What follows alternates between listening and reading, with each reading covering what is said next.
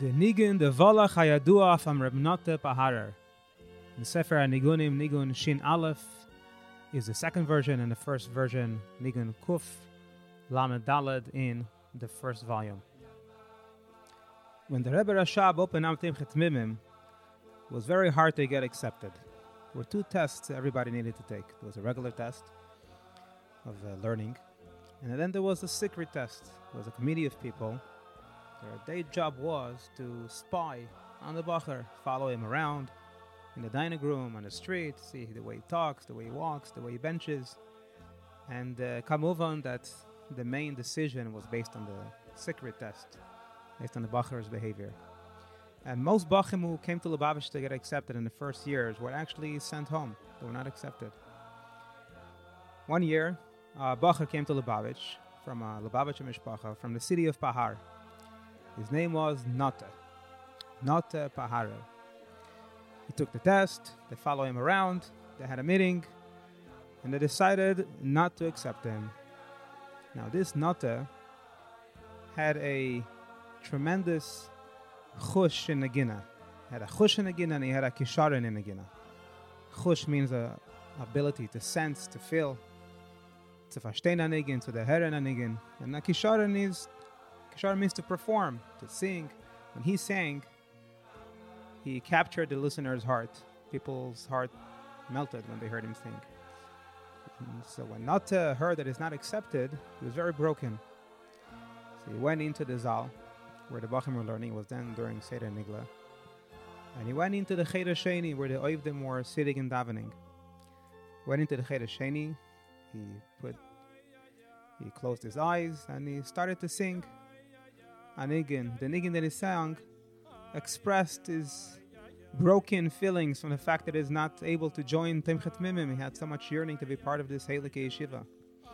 He's singing and he completely tuned out of everything that's happening. Now the Bachim in the Zal couldn't really hear what's happening in the Cheder Sheni, but one Chavrusa that sat right next to the entrance, they were able to hear.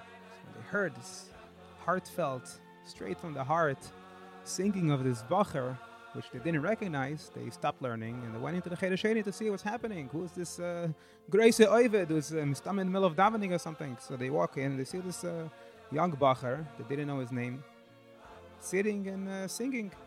And he completely didn't realize that people are watching him. Anyways, the next Chavrusa in Zal, even though they couldn't hear what's happening in the room, but they saw that this Chavrusa got up to see what's going on there, so they figured something special was happening. So they also went to see what's happening. And they went in, and they watched, they heard the singing, their heart melted. Make a long story short, within a few minutes, a very, very big group from the Zal, maybe even most of the Zal, packed into the Cheder Sheni, standing and listening to Noteh singing. Noteh did not notice the whole entire time. The mazel was that the Mashgiach, Rabbi Yankel Baruch Karasik, the Mashgiach in Nigla in Lubavitch, wasn't in Zal at that time for some reason. But eventually, he walked into Zal. And he sees that the Zal is empty. And everybody's trying to pack into the Cheder Sheni. So he goes into the Cheder Sheni. And he squeezes through to see what's going on. And he sees that this Bacher that he just had a meeting, and they decided not to accept him, is sitting and singing, and he doesn't notice that the Holy Shiva is watching him. He was so impressed that he called another meeting with Anhala. And he told them what he saw. And they decided to accept him. And Noteh Paharer was accepted to Yeshiva. So Noteh was accepted to Yeshiva. And he introduced what we know today in every Lubavitch Yeshiva, Seder Nigunim. Until then, most Bachim didn't know too many Nigunim. Each Bacher knew just the Nigunim that he heard a little bit in Yeshiva and whatever he heard from his father's house. So many Nigunim were not known. And even the Nigunim that were known weren't necessarily sung properly. Noteh, which knew a lot of Nigunim, and he had a big chush and kisharon in Nagina, so he made a choir. He gathered all the Bachrim that were musical, and during the week he taught them Nigunim. And then every Friday night, the Rebbe Rashab will say a mimer. They would set up the Zal with the tables in the shape of a ches, and then in the middle of the ches, by the opening of the ches, one small table for the Rebbe Rashab. The whole Olam would be around on the outside of the ches. Inside the ches, right in front of the Rebbe Rashab's table, the Fidik Rebbe stood during the mimer. And the Seder used to be, until Noteh Paharer came, that the Rebbe Rashab would walk in, everybody stood up, and the Rebbe Rashab would say a Maimer.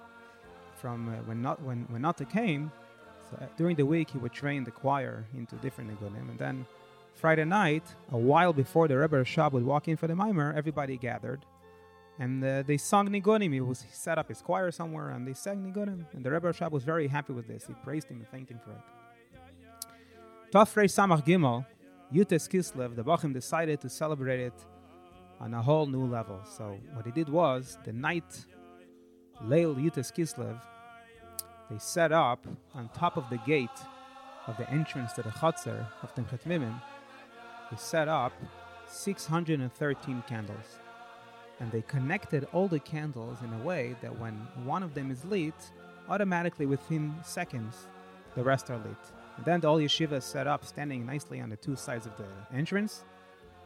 And when the Rebbe Rashab walked in for the Ma'ariv of Leil Yutes Kislev, they lit the candles. The whole yeshiva stood there greeting the Rebbe Rashab.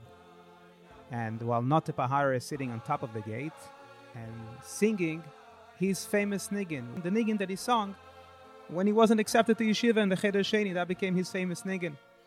And he had his helpers, Reb Shaul Ber Zislin and Reb Shmuel Katzman, standing on the floor on the sides of the gate, helping him out.